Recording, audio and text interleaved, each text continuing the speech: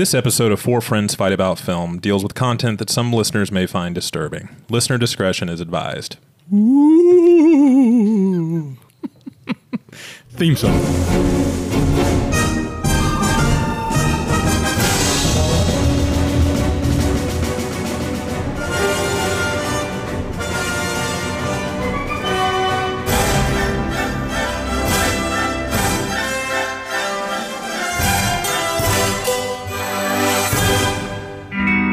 This is Four Friends Fight About Film, a podcast about movies and things more important than movies, if we ever find any. In celebration of Halloween, tonight's theme is...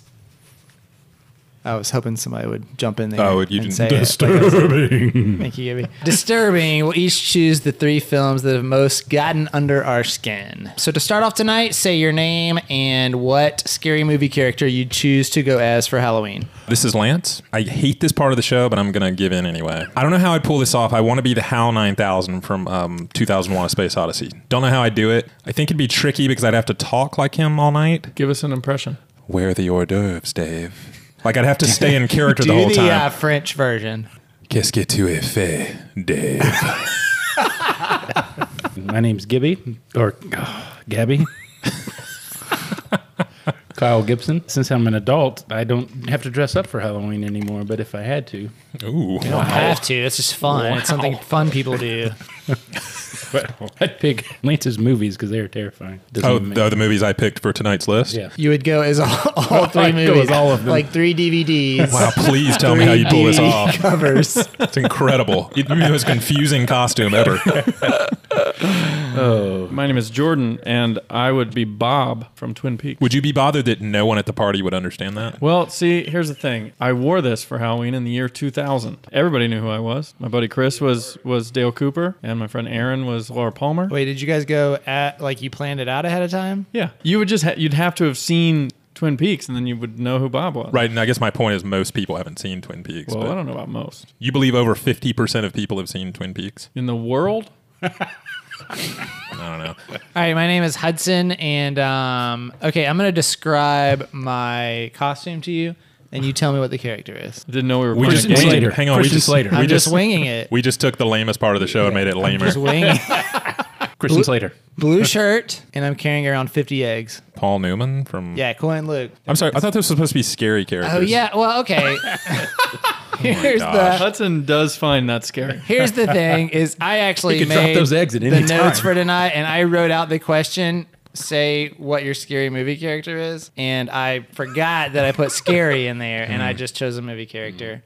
A couple of things I want to point out about this episode. We actually had some debate about whether to even do this because Gibby and Hudson are fascists who are into censorship and don't want to talk about certain types of films that they don't like. Is that a fair way to put it, guys? Or certain content. I mean, when like you I'd say that's about the most unfair way to put it.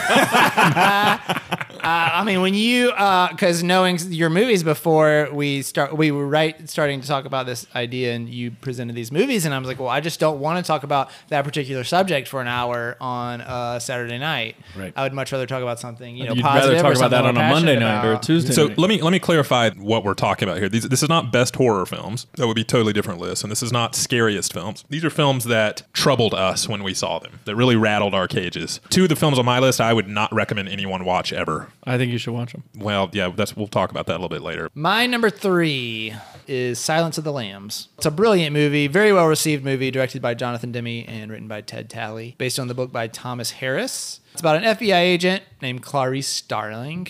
Great name, by the way. Yeah, it's a pretty solid name. Who teams up with a currently imprisoned serial killer named Hannibal Lecter, who is, kind of a household name now, the character, in order to catch another active serial killer named Buffalo Bill. It's a great setup. It's a great film. Came out in 1991. And I think it did so well that it kind of set off a trend for these type of serial killer movies for years to come. I don't know. I mean, I know there were serial killer movies before that, but it seemed like there was a lot kind of rode the tails of Silence of the Lambs. I think it brought it to like a big budget Hollywood. It made a lot of money. It was surprising to see this type of content be so well received. Before this felt like the types of subject matter that was relegated to like the back alleys of the film world. So to suddenly see this movie, I think it was one of the few films that swept the big 5 Oscars, being Best Picture, Best Actor, Best Actress, Screenplay, and Director. So it was unusual to see something. This movie troubled me because up to this point in my life, all the movies I'd seen, people's skin remained on their bodies.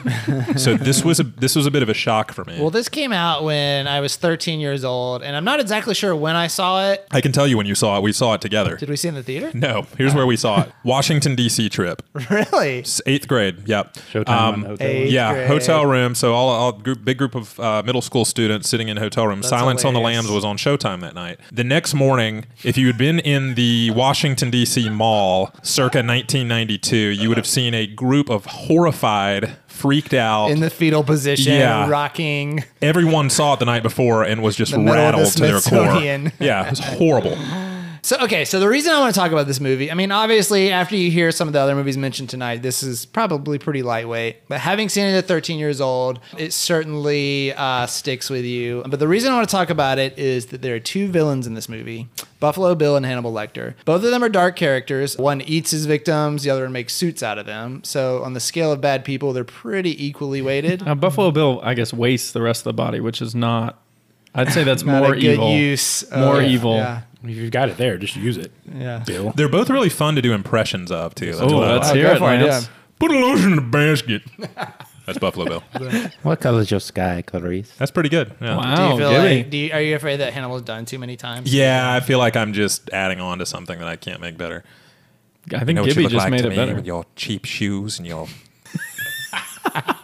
You look like a rube. The rest of the podcast is going to be Just me trying to grasp. Yeah.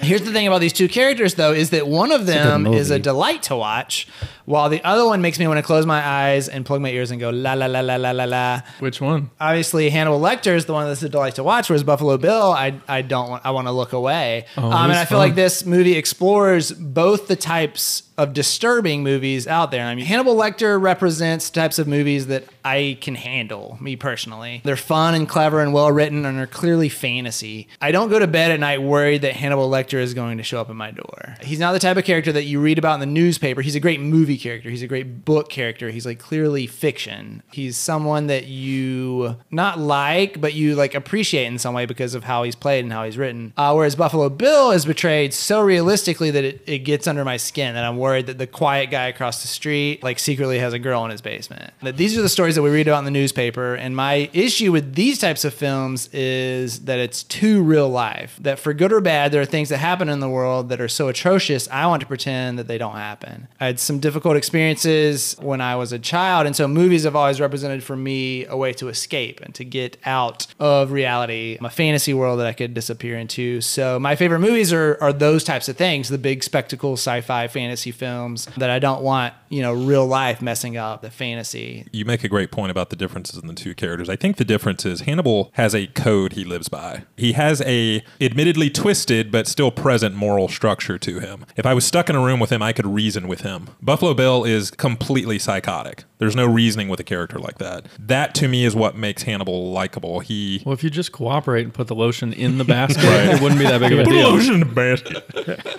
but yeah, to me that's the big difference. It's one of them is actually in a weird way a force for good. He's helping accomplish something we want accomplished Right. in a really messed up way, but he's still doing it. And you're right. A lot of this is based in real life. A lot of the techniques we see Buffalo Bill use, pretending to have a broken arm, those were used by Ted Bundy. They lifted a lot of these characters from Ed Gein, Jeffrey Dahmer. I mean, real life serial killers inspired a lot of this. So a lot of what you're seeing here is, you're correct, absolutely, completely real. I still feel like I need to nail this Anthony Hopkins impression.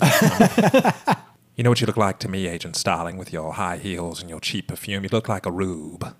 I know you're trying to... No, never mind.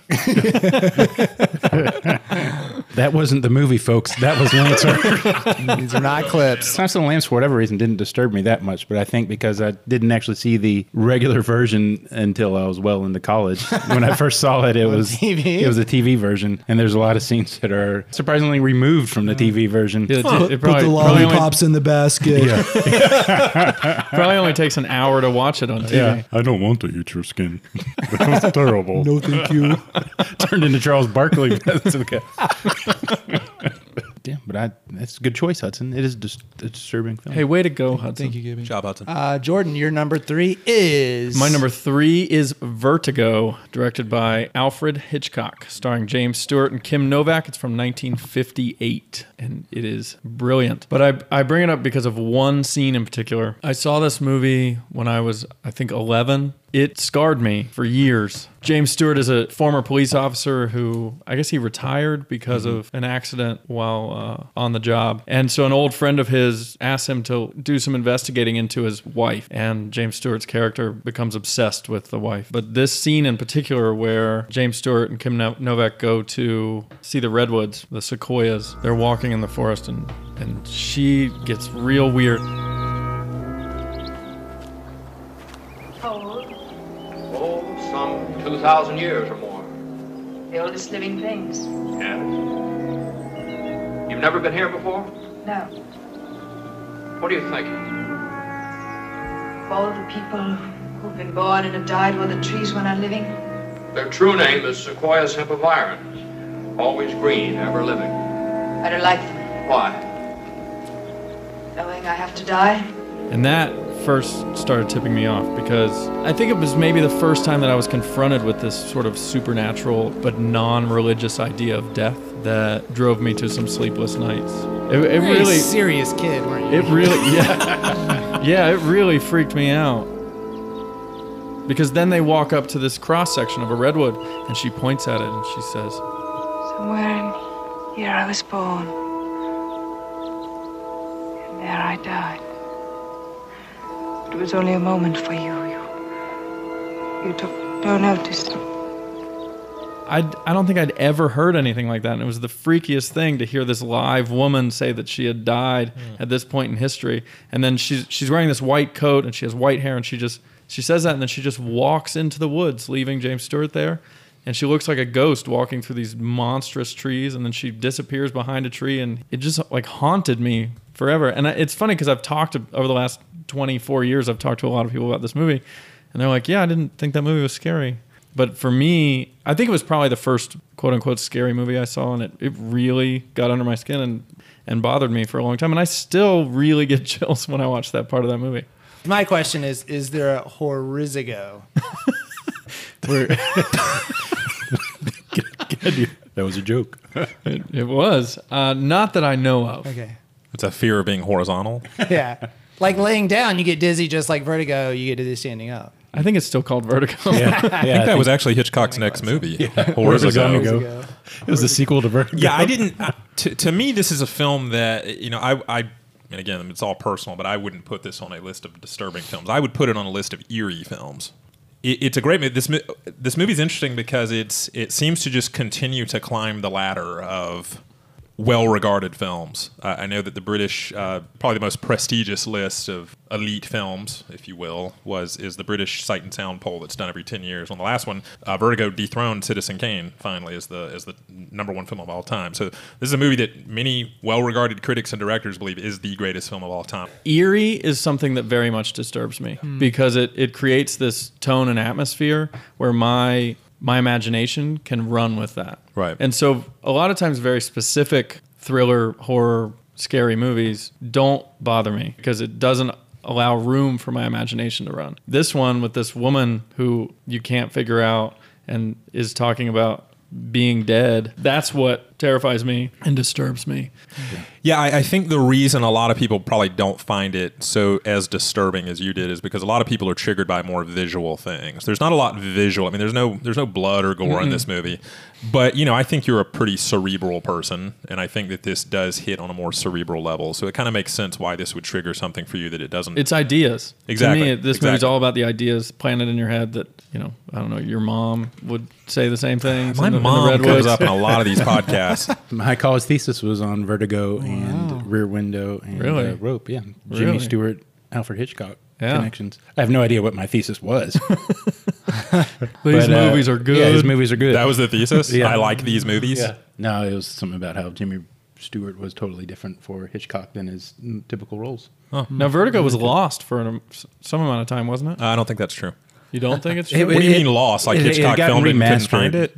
Like it had a bad print, and then I think when we were in college, they cleaned it up. It was, or at least at risk of like not Yeah. being even like Salvageable. viewable. I just meant like you'd go to Blockbuster and like, we can't find it. We don't, we've got I the- really we've want lost to all rent our it. Sorry, copies. we lost every We've got copy. we've got the boxes. Yeah, we got the boxes. The tapes are People gone. rented all of them. We don't have them. Vertigo is Just a none very of them are creepy movie. rewound. Yeah. We keep hitting play and nothing's happening. All right, give me your number 3.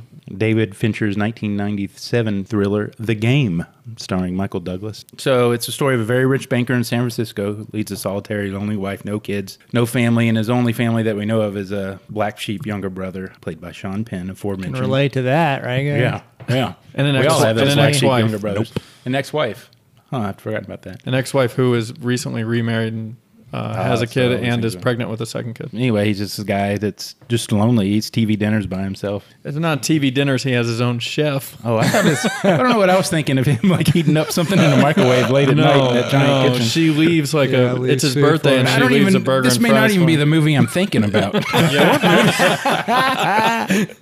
So his brother comes and tells him he gets him this present. It's basically a game, and he wants him to show up at a certain office the next day. And then from there, the guy's life just goes crazy. Right. He essentially gets integrated into the game, and it just destroys him. I know it's not a scary movie, and didn't disturb me that I kept up nights and nights after this movie because of it. But it's just one of the 2 films that I can remember seeing in my life where I couldn't stand up at the end of the movie because my legs were weak. Wow. It just affected me that much. And I don't know if that's disturbing or scary or just that intense. Are you sure your legs just didn't fall asleep?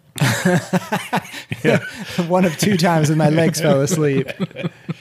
Yeah, this would I put this on a list of most disturbing movies if you're a pussy. So See, this to me is... I would put this on like most beautiful and life affirming movies, like ones that will like change your life for the better. Certainly not disturbing. See, the movie's so dark up until the final, spoiler alerts, until the final 3 minutes. Yeah. I mean, that scene at the end, there's a scene at the end of this movie where something happens on a rooftop that just devastated me at the theater. And I don't know if it was because I have siblings or... no, Gibby. Much as I mock you for this, I have seen other people have a similar reaction to this film. I remember watching this about a year or 2 after it came out with a group of people, and one of the girls that I watched it with was so horrified by this movie that she wouldn't talk to me for a couple of days because I was the one who had rented it and suggested it. What? Yeah, she was actually angry about this movie, and what it was. And I asked her, I said, "Explain this to me because I'm not getting it." And she said, "I'm so horrified that they would put him through this just to teach him a lesson." That disturbed her so much, and I don't know if that was part of it for you. Interesting. But the notion that you would do something like that to someone that you Yeah. supposedly care about just horrified her. Yeah, no, I think what hit me more is just that basically the end when he shoots Sean Penn, it's like this guy's got nothing left in his life after he'd come to this point where he's kind of been life affirmed and that he wants to live and that he wants to connect with people. I don't know. It just hit me in a weird way. And there's also the whole part of it about the absent parent or the death of the parent and having a parent that had died when I was younger too. It's just, I guess that hit me in a way. Is it that you're an incredibly wealthy investment banker Yeah. who's a total jerk to everyone in their lives? That's pretty close to my actual life. Although I feel like you could name any other David Fincher movie that would be more disturbing. Right. I mean, but there's a lot of things that happened to him during the movie that, like Wayne's friend had talked about. It's very disturbing stuff. No, that I they find do that to him. interesting. And, movies are subjective. So Yeah. Lance, now we get to the disgusting stuff. Yeah, so this is where we start to get into Sicko. some darker waters. I'm just going to plug my ears for the next It's probably a good move because our next film is Pierre Pasolini's 1975. I'm not even calling it a movie. I don't know what to Oh, call this. it is a movie. Salò, 120 Days of Sodom. Hello to my little friend. So I was nervous about watching this before I saw it for the first time because I had heard it was not uncommon for people to throw up during it. I can't get through a segment without talking about Roger Ebert. So, interesting fact: Roger Ebert owned the Laserdisc of this for years, but never watched the movie because he was so intimidated by the content. Died before he ever saw it. Yep. It was originally still shot. watching Laserdiscs when he died? Seems like he would have. You think he would have upgraded to the Blu-ray or something? He was old school. Well, I don't think the Blu-ray. Old school meaning going back to 1985. He wanted real quality. Yeah. So Pasolini had he was a well-known director at this point, and he decided he wanted to make a film that was indigestible for mainstream audiences. And my friends, let me tell you, he succeeded. There's very little plot here. It's set in the northern Italian state of Salo, and it takes place in the waning days of World War II, where 4 fascist dignitaries, understanding that their time of reigning is about to be up, decide to go out with a bang. And what they decide to do is kidnap 8 teenage boys and girls, put them in a palace, and torture them for 120 days. What happens next? Nothing. That's the whole plot. People getting tortured for 120 days. I could talk a lot about this movie. I'm going to sum it up by reading something that an online critic, Matthew Dessem, said that I think pretty much nails this movie. Here's what he had to say. I think Salo is an interesting movie to think about in the abstract, but watching it is poisonous. For me, it raises the question of at what point filming atrocities is itself reprehensible. Pasolini clearly didn't intend for Salo to be pleasurable to watch, and I wouldn't say art has to have a purpose or be enjoyable to be good. But in this movie, human beings are reduced to objects. They suffer, cry, beg for their lives, betray their companions, and die. There's no interest in them except as bodies. Salo was conceived as a kind of Brechtian FU gesture from Pasolini to his audience. His stated intention was to produce an indigestible movie. Mission accomplished. There are a lot of people who disagree with me here. I'm one of them. I know you are, and this is a movie that, and I'm not big into censorship. I think that there's a place for a lot of movies. I've never been able to figure out the place for this one. I think, at least on some level, this movie wasn't meant for us. It's the artist making a statement. I don't think it's pure shock. I don't think it's pure just him trying to make an indigestible movie. Is that the word that you used? That was the word he used. Right, that's what I mean. Can I disagree with one thing you said? Absolutely. Pasolini, because you said this wasn't meant for many people. This is a quote I found from Pasolini. This cracked me up. When asked who is the film's audience, he said, "It's for everyone, for people like me." First off, those are two very contradictory statements. Right, absolutely. For everyone, for people like me. I picture him with Tommy Wiseau's voice. For everyone. Okay, so like I get it. I know that all art is not for mass audiences, and that's kind of the point of a lot of that art. But it just seems to me that if you have something to say, and especially if it's something about the state of the world that you're living in, the state of the politics where it's at, that you would want that to reach the widest audience possible. It just seems to me that your goals should try to align in that way and make, something that makes a point, but also is digestible. Yeah, and let me be clear too.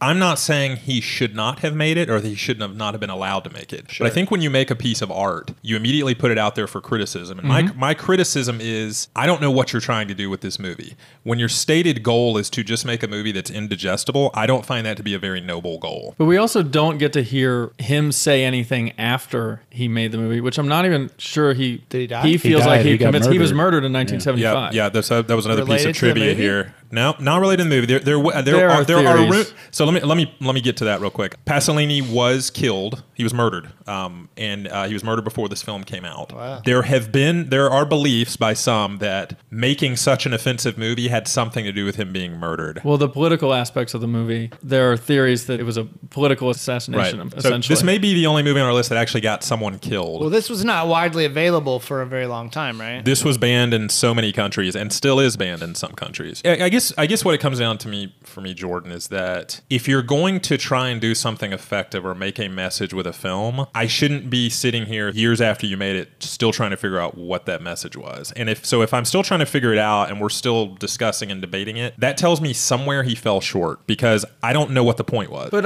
I don't think that's what art has to do. I'm not in any way making an argument that, oh, you should watch this movie, you're going to love it. Yeah. Because I don't think that it's a movie that's meant to be loved. I mean, I don't love this movie. I'm glad I watched it. It's not, nor should an artist be required to make movies just so people will love them. Yeah, absolutely. And an artist shouldn't be making art to make it palatable. Right. I just struggle to see what the purpose or point was, or why, or what he was saying that needed to be said that was important. Absolutely. I guess the the movie argument wasn't for you. But the argument can be made that there are a lot of people that do. According to Not Pasolini, the- it was for me. It's for everyone. Also for him. Yeah, I think that was Pasolini. The movie is being for Pasolini. everyone. But there are lots of people So that Pasolini- know this movie and feel like it is very important and Do you very think there are worthwhile. people that come home, long day of work, and they crack open a beer and then they put on Salo and just chill out and Come on, kids. Salo's on. get the family around? Guys, my number This two. is a pretty tonal shift Indiana between our movies. Jones and the Temple of Doom. The second part in the Indiana Jones trilogy. Actually a prequel to Raiders. Which I didn't realize until recently. That it was a prequel. I never realized that as a most kid. Do not. Yeah, I didn't as a kid either. Going from 120 days of torture to a wacky archaeologist All right, adventures. hold on. I can defend this. Oh, please do. This is the darkest of the three in the trilogy. Of those three movies, yes. And Spielberg and Lucas later said that the darkness was attributed to both of them having gone through a recent breakup before writing and making this movie. Spielberg with his girlfriend, Lucas with his wife. Released in 1984. I saw this, I'm sure as you guys did, as a kid. And it was rated PG. For all intents and purposes, a family movie. And that's why it's on this list, not because of its being the most horrifying thing I've ever seen, but because of its intended audience. This movie contains eating live snakes, monkey brains, and a severed eye floating in soup, which I swear... a monkey eye. Hang on. For the record, I just talked about a movie where they eat something way worse. Severed eye in soup, which I still this is think a about contest every now? time. Every time I eat soup, I'm afraid that an eye is going to float up in it. Now, I was a kid when I watched this. kinda I'm not weird. like- Same fear. I do Yeah. too. This introduced me to the concepts of child slaves, black magic, human sacrifice, and drinking blood.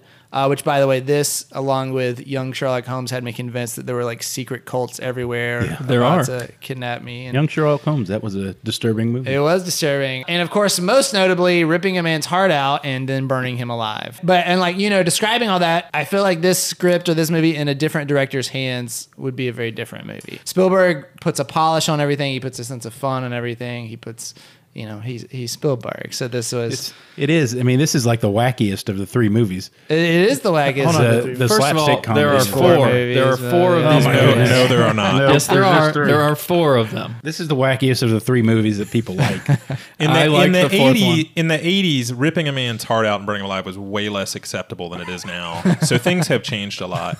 I adore this movie. Me too, it's my favorite. I absolutely love Temple of Doom because I think it captures the spirit more than any of the Indiana Jones films. Of burning a man alive. No, of those original Saturday morning serials, Saturday You afternoon didn't serials. grow up on Yeah, Saturday you watch morning those all the time? serials. No, I didn't watch them, but I know what they were trying to accomplish, and it was just that sheer adrenaline adventure thing that boys grew up loving. I don't know. I Boys just, of the 1930s and boys 40s. of the 1930s, which I have a lot in common with. No, but it's just absolute fun. And while you're right on the surface, those things are disturbing. They're done in a way that's so over the top that they just don't disturb me. Now, granted, when I was 7, they Right. probably disturbed me more, a but I can child, watch them now and they don't really bother me because I know it's just supposed to be like And schlocky even as fun. a kid, it was kind of fun moments. Like you're like, ooh, icky. I mean, Yeah. like with the snake stuff, not so much with the. Yeah, you were ripping the heart horrified, out. but you were You're like, laughing "Oh, at the what?" same time. Yeah. So, okay, but I'll tell you what I found most scary, though. The scariest part of this movie is when Indiana Jones drinks the blood and he turns like evil and he hits short round. Like that to me was the most disturbing part of it. Because to me, there's nothing scarier than a person you trust doing something horrible or doing something unspeakable. That a person that you think is incapable of that.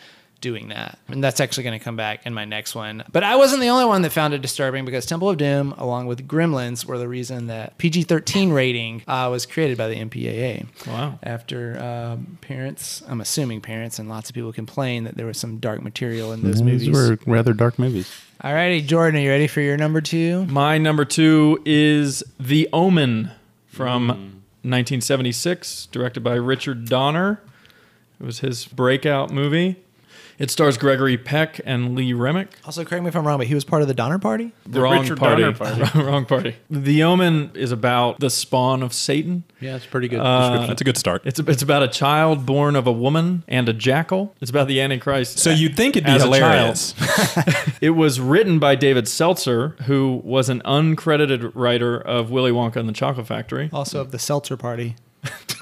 And the cinematographer on it was Gil Taylor, who did a little movie called Star Wars right after this. I've heard of that. He did Dr. Strangelove. He did Hitchcock's Frenzy and Polanski's Cul-de-sac. I say all this Because you want to bore the hell out of everyone? No, I find these things fascinating, but especially that this is a movie from '76 about the Antichrist as a child, and it stars Gregory Peck, who is giant star. You know, these very well respected actors and successful crew. It was made for only a little over $2 million, so it wasn't a big budget film. But having Gregory Peck attached, which he had been retired for 7 years before this, and I didn't know that. He was retired at this point. I don't know if it was official, but he hadn't been in anything in 7 years. This is a film that it has always been odd to me that Gregory Peck did it. Like it just, and not because it's not a great movie. It is. I would put this on a list of best horror films. I probably wouldn't include it on a list of most horrifying terrifying because I think it's dark fun to me. Yeah. And there is some fun to this one, but for me, especially, I think I saw this for the first time probably 15 or 16 years ago, and dealing with something that is potentially very real as the Antichrist and the Book of Revelation. Well, you thought your daughter was the Antichrist for a little while, didn't you? After she was born. Still, so this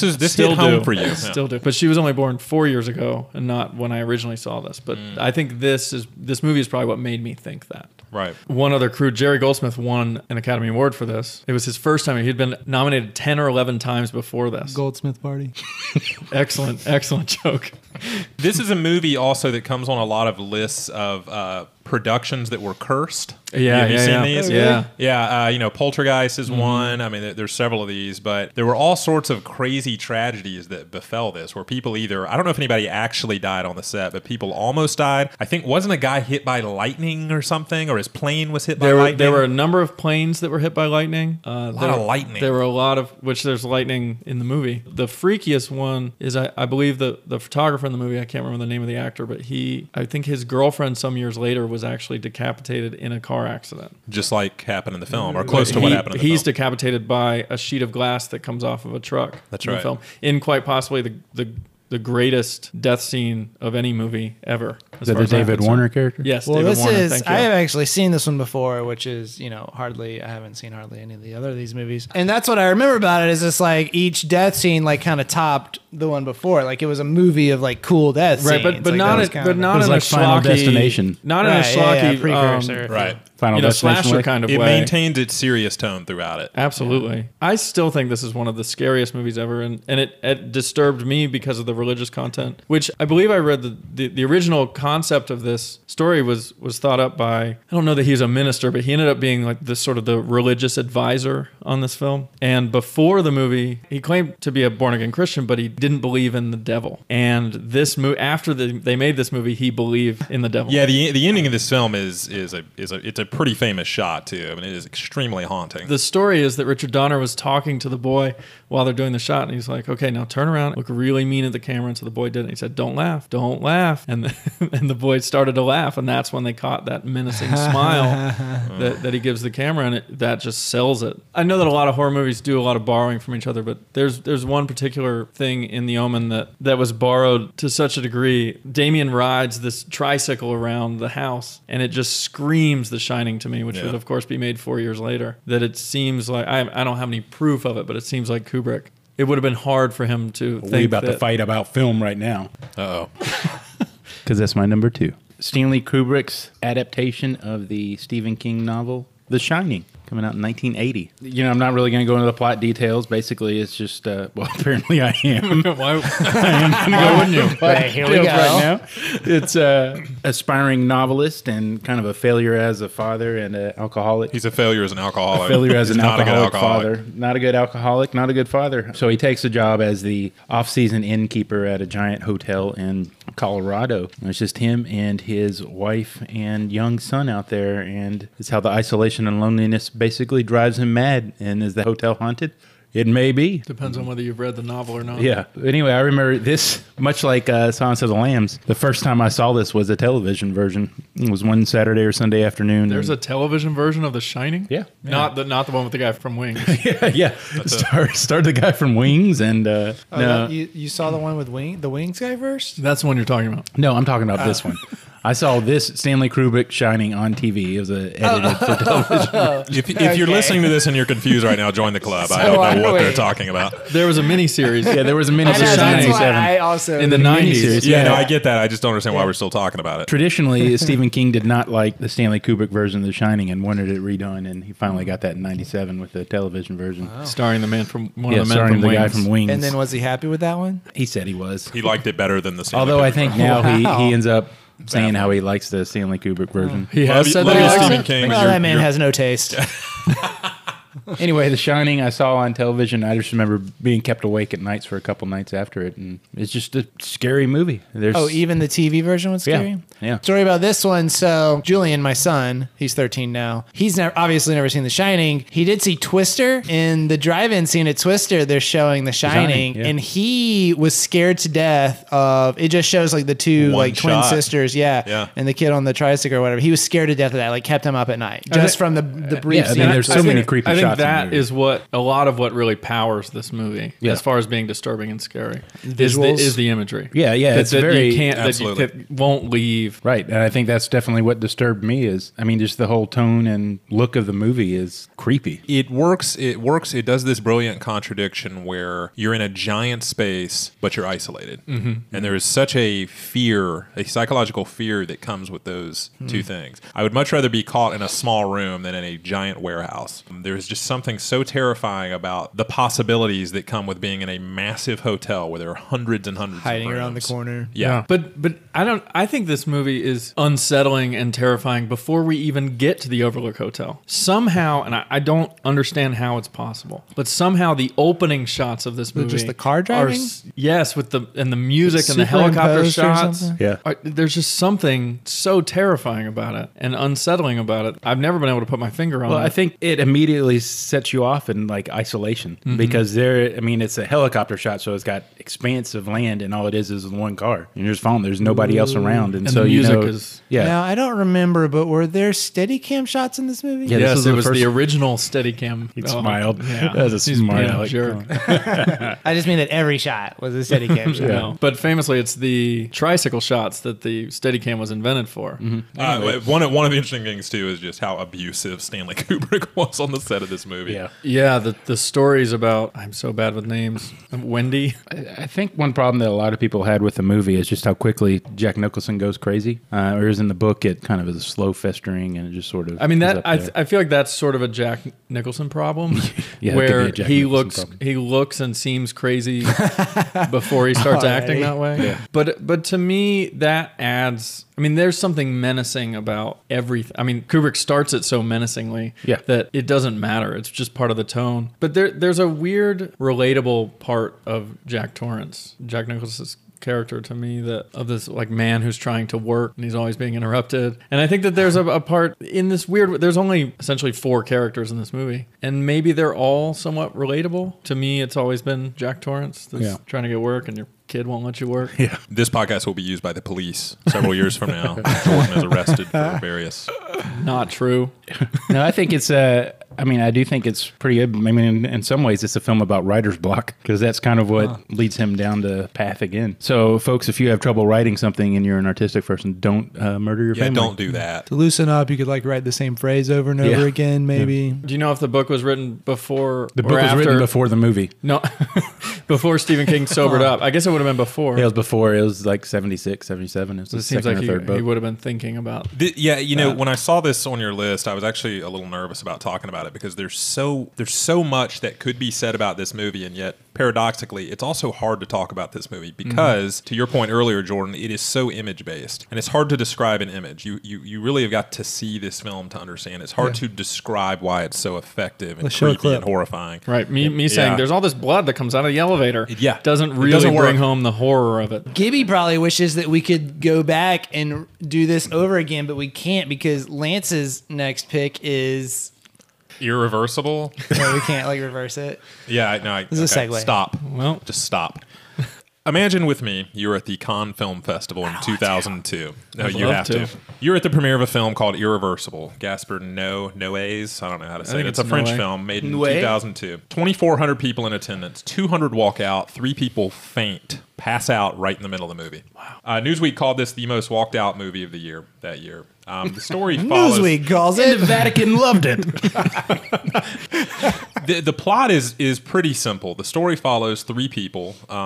two men, one woman, over the course of a single traumatic night, and the story is told in reverse chronological order. It's famous for two scenes, and these are scenes that are so brutal that they're often referred to online with their own titles. The first is the fire extinguisher scene. This is a scene where a man's head is destroyed by a fire extinguisher to the point that it no longer looks like a human head. I don't even really understand how they did Is that like that scene in I don't Drive? either. Still don't understand it. Wow. The second scene that this is most famous for is a brutal 11-minute rape scene that is so vicious that Monica Bellucci, the actress who played the character, has actually never been able to watch it in its entirety to this day. She deserves every single award that could possibly be heaped on her. She deserves all the Oscars ever for this. So you hear that and you go, yeah, I don't want to watch that. But what I'm going to say is that Yeah, I don't want to watch it. this is a great movie. It is. I'm going to call it a great movie, and there are two reasons. Film as an artistic medium has the power to put us in situations and make us aware of realities that we couldn't possibly understand otherwise. As a man, I can't understand rape. It's not something I deal with. It's not something I have to be afraid of. This movie helped make it so palpable to me. To me, that was important. And I don't want to go as far as saying that every man should have to watch that scene, because I don't think a lot could handle it. I could barely handle it. But there's a value in that. There's a value in seeing something horrible so that you can understand. And that was important to me. That was something that I never want to watch the scene again, but I'm glad I saw it once because it just shifted my perspective so much. And I think that speaks so much to the power of a film when it can do something like that. I thought this movie was incredibly powerful, not just in its overarching story and the way that it's told, like you're talking about, Lance, but one of perhaps the most powerful thing in it to me was, of course, because it's me, this detail during the rape scene. I think I know where you're headed with this. Which shook me more than the rest of the movie. This scene is one shot, and for the majority of the shot, the camera is sitting on the floor, and it's in some sort of... It's in an alley. Basically, it's in an underground alley. Like a tunnel, right? A tunnel that goes under a highway. So we can see behind Bellucci and her assailant are in the foreground. And way in the background at the back of the tunnel, about halfway through, we just see this figure walk into the shot, stand for a few seconds and look at what's happening, and then turn and walk away. Right. And to me, that's Noé saying, hey, everybody, that's you. Yep. Wow. That's you back there.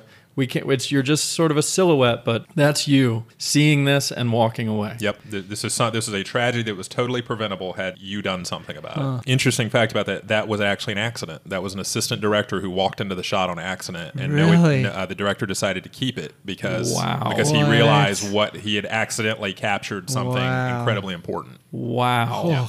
So I've never seen this movie, and honestly, I'll probably never will see it. But I think you guys make a very compelling case that this movie should exist and has a good message to it. And I find all what you're saying fascinating. The thing that really made me think about this in different terms, though, is Jordan and I had lunch with Lance too. Had lunch with a friend of ours who's a producer friend of ours who is a woman. And she was kind of talking about these types of films and how important they are. And it made me realize, as a white male, it's very easy for me to say, I want to plug my ears and not think about these atrocities that are happening to the world because I am not a victim of these atrocities.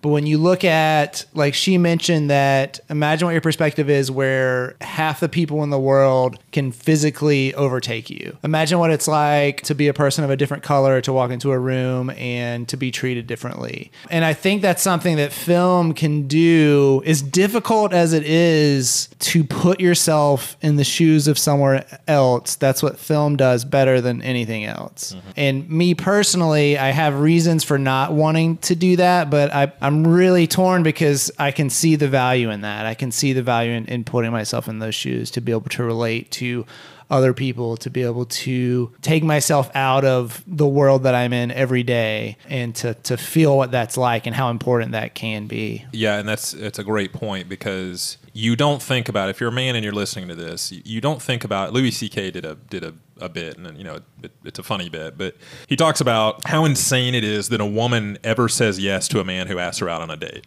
because it's such a dangerous position to be in. Risk. How many men do you know who carry pepper spray around in their keychains? How many men do you know say, oh, what I like about her is that she makes me feel safe? Men don't have to think about that kind of thing. We never have to think about that sort of thing. Gosh. And this was a movie that just put in perspective for me what a woman goes through. Not and again, most women will never be raped, but all women at some point will have to deal with this issue of safety and the idea that half of the population could, physically overpower and kill them if they really wanted to. That's something I need to understand. That's something that is important for me to know and go through life remembering. Absolutely. And I think this is one thing I love about movies so much is just that it literally has the power to make you a better person. And as hard as this movie was to watch, it gave me a perspective, and I think it in its own small way did make me more aware. I don't know if I want to go as far as say a better person, but it made me a more aware, sensitive person to this particular topic. And for that, I am forever grateful to this movie.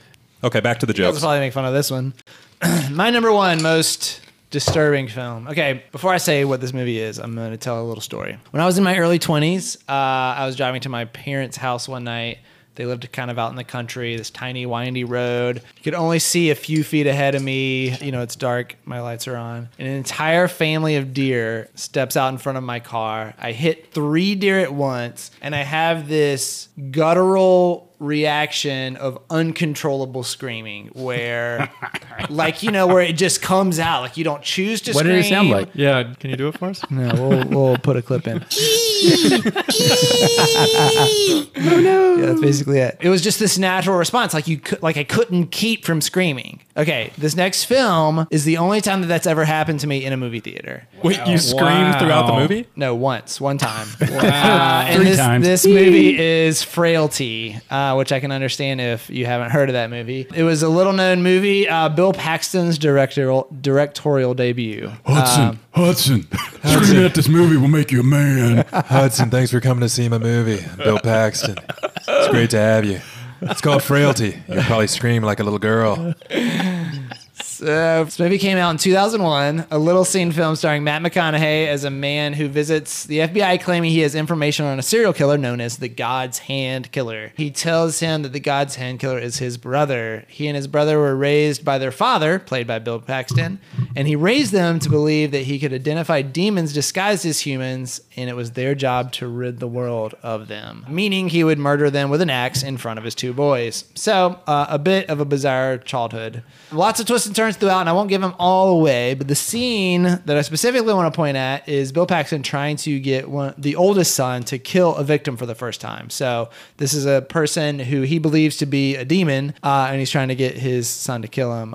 The victim is tied up in the basement. The oldest son is holding the axe, and just when he thinks he's about to kill the guy, he slams the axe into his own dad's chest. And Bill Paxton's kind of the bad guy in this movie, so you think that he's kind of saved the day. And then he turns and begins to untie the victim, and when he takes the tape off his mouth, the victim screams, and he turns to see his little brother rushing over to chop the man's head off. And when I first saw this moment in this theater, I screamed. Not like a horror movie, like having a good time scream, but a guttural, lost control over my voice scream.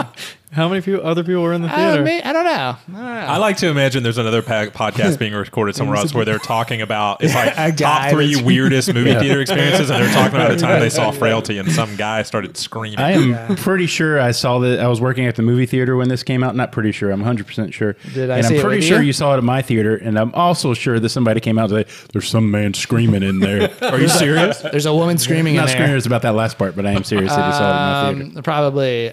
So I watched it again this week, and still knowing what was coming, goosebumps all over, chill down my spine. And I think it goes back to the thing I was talking about with Temple of Doom, where Indiana Jones kind of turned on Short Round, of having someone you trust who is incapable of doing something terrible.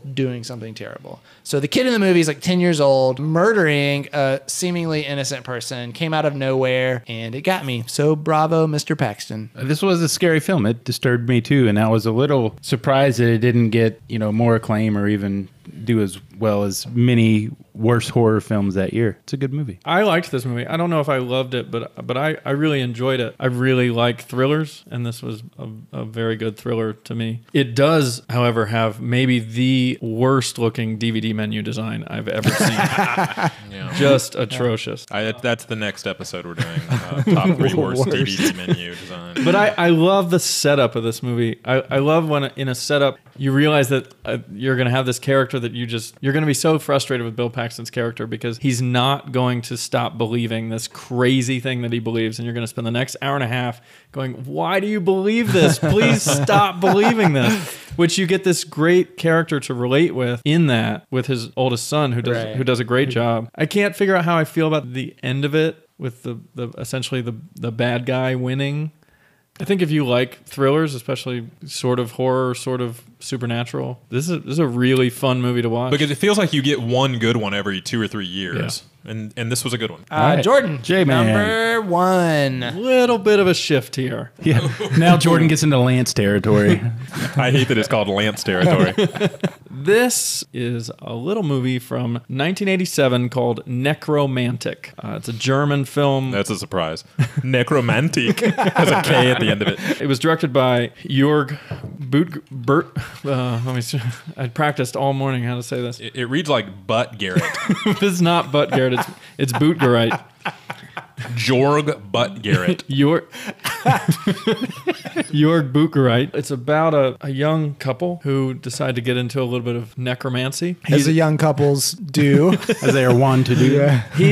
So that the boyfriend is this young guy that works for a street cleaning company that essentially cleans up car accidents. And he collects souvenirs from these car accidents. You mean like hood ornaments? Human hood ornaments. So eyeballs and livers and fingers and things like Just that. your standard sweet sweeper. And he collects them in jars at his house, and he's got all of them displayed. And one day they find a body, and the boss says to Robert, all right, you go ahead and take the truck and get rid of this. And so he has an idea on his way to disposing of the body that he'll just take the body home. So he takes this whole body home to his girlfriend, Betty, who's pretty pumped up about it. And they proceed to have a necromantic relationship with this corpse. And he loses his job because he's not very responsible, and she leaves him. And so it's essentially the story of him trying to deal with not only his girlfriend being gone, but the fact that she took the corpse with her. That's what he's most disturbed about. Yeah. Boy meets girl, boy finds corpse, girl leaves with corpse. Your typical romantic sad. comedy.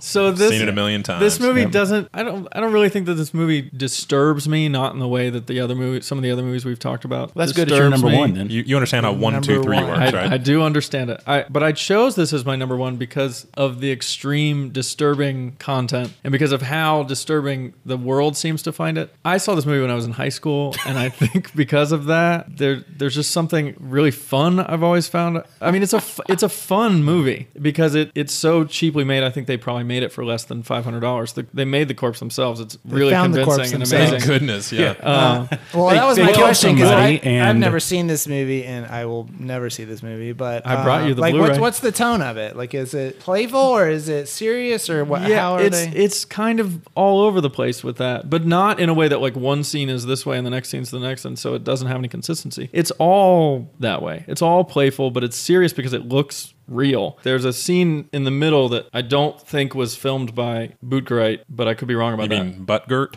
Butt Garrett. It's filmed by Book Rome. Well, before I get into that scene, let's make this clear if it isn't already. I am the only one at this table that has watched this movie. None of these guys have the respect for me, the podcast making process, Or Butt Garrett. the list process, or movies in general to actually watch Movies the in movie general. that I put at number one on my list. I don't think there is a listener right now that would look at this DVD or read the synopsis of this and blame us. Any movie I hadn't seen on any of these lists, I watched. I in do the last admire 2 your weeks. integrity there, Jordan. I will give you very that. impressive. Because I respect movies and my friends. I want to point out one thing. I did read a quote from Jorg Butt Garrett. where he said he You're not never. making any This friends. is interesting. He never intended to be a director, and this was just a film to rebel against the German rating system. He was just trying to shock people. That's what he said. He referred to himself in the third person. No, I'm not using the direct quote. Well, let me fight you with another quote from him that I watched come out of his mouth. Okay. He said the problem is that the whole world is about sex and death, you know. These two things are so important to your life that you can't do a movie without it. I just wanted to go straight to the point. And shock people. Well, of Is that the end of course. the quote? I mean, so much of making a horror movie is wanting to shock people. If you don't shock Yeah. people with a horror movie, I don't think you've done your job. No, you make a good point. Let me say it because I am kind of making fun of you a little bit here. A little bit. There is a thing people say where like, oh, he was just trying to shock people. I don't know that is a valid criticism when you're talking about horror films. It's okay to just shock people with a movie. And this movie, you know, even as I'm looking at the DVD, it does look like there is a fun notion to it. I mean, it does look like he's trying to be silly and over the top, and I can respect that. And I think that you are speaking to an aspect of the film, but it's not the whole thing. This can turn into a conversation about art in general, which we've already had somewhat, but regardless of, even if his intentions were to only like be fun and shock people, I don't think that is, like, the movie becomes bigger than that. I have another corpse movie. If you guys are interested in watching after hearing about this one, it is Weekend at Bernie's. Oh, yeah. It's the same type of film I've heard. Very similar. Fun. Was that Buck Garrett's next movie? Jorg. I believe Weekend Buck at Garrett was Bernie's. the janitor on Weekend at Bernie's, I think, maybe. I think people should watch this movie. I'll watch it 100 more times. There's a nod in it. Invite Jordan over to watch it with you. Yeah, Mom, if you're listening to this, Or just do not do what come Jordan over to just said. come over to my house and watch it. Gibby, your number one most disturbing film. It's a 1983 film about the aftermath of a nuclear holocaust called Testament. I don't know if, I mean, this is going to show how old I am, but there was like a run of movies in the early 80s about nuclear wars and the possibility and what would happen to life here after it. There was this one. There was another great one called The Day After. And then there's like War Games. And There was a British one called Threads. Threads. Yeah, Silkwood, Manhattan Project. And in a way, I don't know, just paranoia of the time. Superman 4, I believe, was also. Yeah. It's a great example of that, yeah. I saw it when I was probably 6 or 7 years old, and before everybody owned VHS players, you could go to the video store and rent VHS players for a week or so, and our family did. And Yeah, we used to do my that sometimes. parents rented it, and one of the films they rented at one point was Testament. And for whatever reason, they let me watch it. I mean, it's PG, so it wasn't like it. I mean, there are certain it's things got in there. some Apparently, scandalous- there's some racy things in there, which.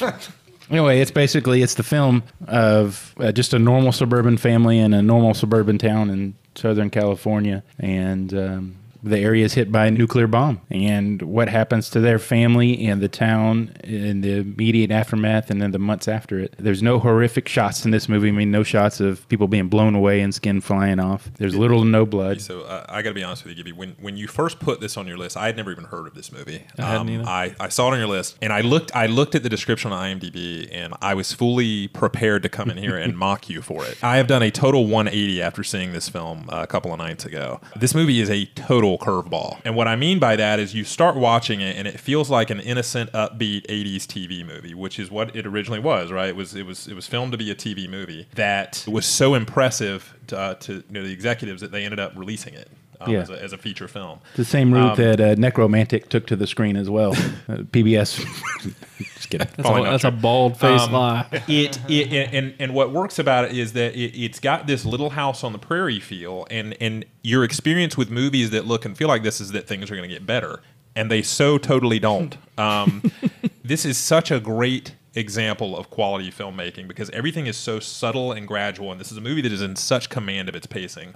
You referenced another movie that came out The Day After in 1983, and you're right, it's not a bad movie, but it's not nearly as effective because it shows everything. Mm-hmm. And this is a great example, if you're a filmmaker, of how not showing everything can be so much more powerful. In that movie, in Day After, we see exactly what's going on. I really liked this movie, and as much as you can like a movie about this type of subject matter, I was just blown away at how good it was. I don't know that I've ever seen, and I've seen a lot of sad, depressing, horrific movies. I'm not sure I've ever seen a movie as hopeless and just dryly depressing as this movie. Easily one of the most brutal movies I've ever seen. There's a scene where the mom takes the kids that are left and puts towels at the bottom of the garage door and turns on the car, basically saying, hey, are you guys ready? We're all going to die. And it's totally resigned to it. There's no emotion. It's just, hey, this is what we're doing. Yeah. And at that point in the movie, I was sure that this was how the movie was going to end. That we were going to end with the 3 or 4 of them dead in the car, and that was it. And the movie didn't end a whole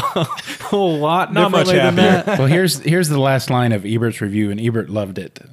Gave it 4 stars. Said he doesn't cry often at movies, but this is one that made him cry. But the last line of his review is, the last scene in which she expresses such small optimism as is still possible is one of the most powerful scenes in a movie I've ever seen.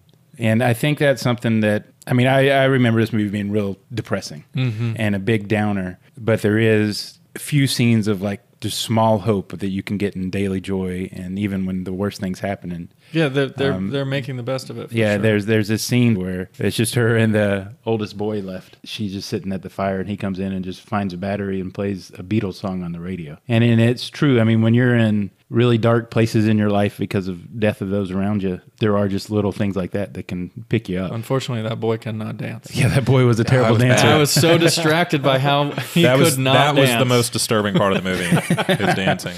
There's no comic relief really at all in this movie. There's some lighter scenes like the dancing scene, which is only sort of lighter, but I mean every scene just gets more brutal and more brutal and more brutal. The one thing that kind of kept me giggling in this dark, twisted way is there's a friend of the family named Mike who owns a gas station, and he has a son with Down syndrome. And I love that they put a kid with Down syndrome in this movie because you don't see that very often, and that excited me. I thought it was really great. But they're an Asian family, and the boy's name is Hiroshi, which is obviously Hiroshima. Not real subtle there. Not subtle at all, but in this weird way. His clever. original name was going to be Atom Bomb. Thought you were gonna say Nagasaki. Sadly, what's the director's name? Lynn Littman, something like that. Buttgert.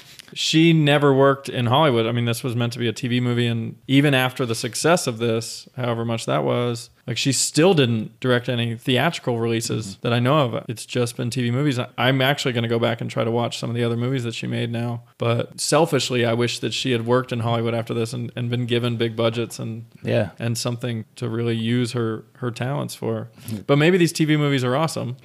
I'll report back. It did get nominated for an Academy Award for Jane Alexander as the. She's great. The mom, she was great. That was the only nomination, but it's a little film, and you could tell it probably didn't take a whole lot of money to make. Maybe this just is my own warped way of dealing with difficulty in a movie.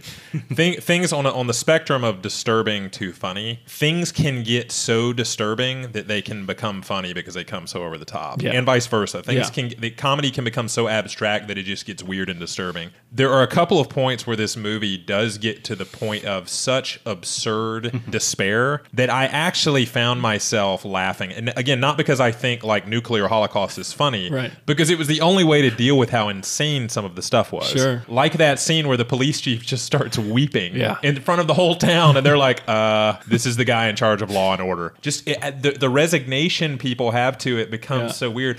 And, even the guy who had stood up earlier and been like, no, this is all terrible. He puts his coat around the police chief.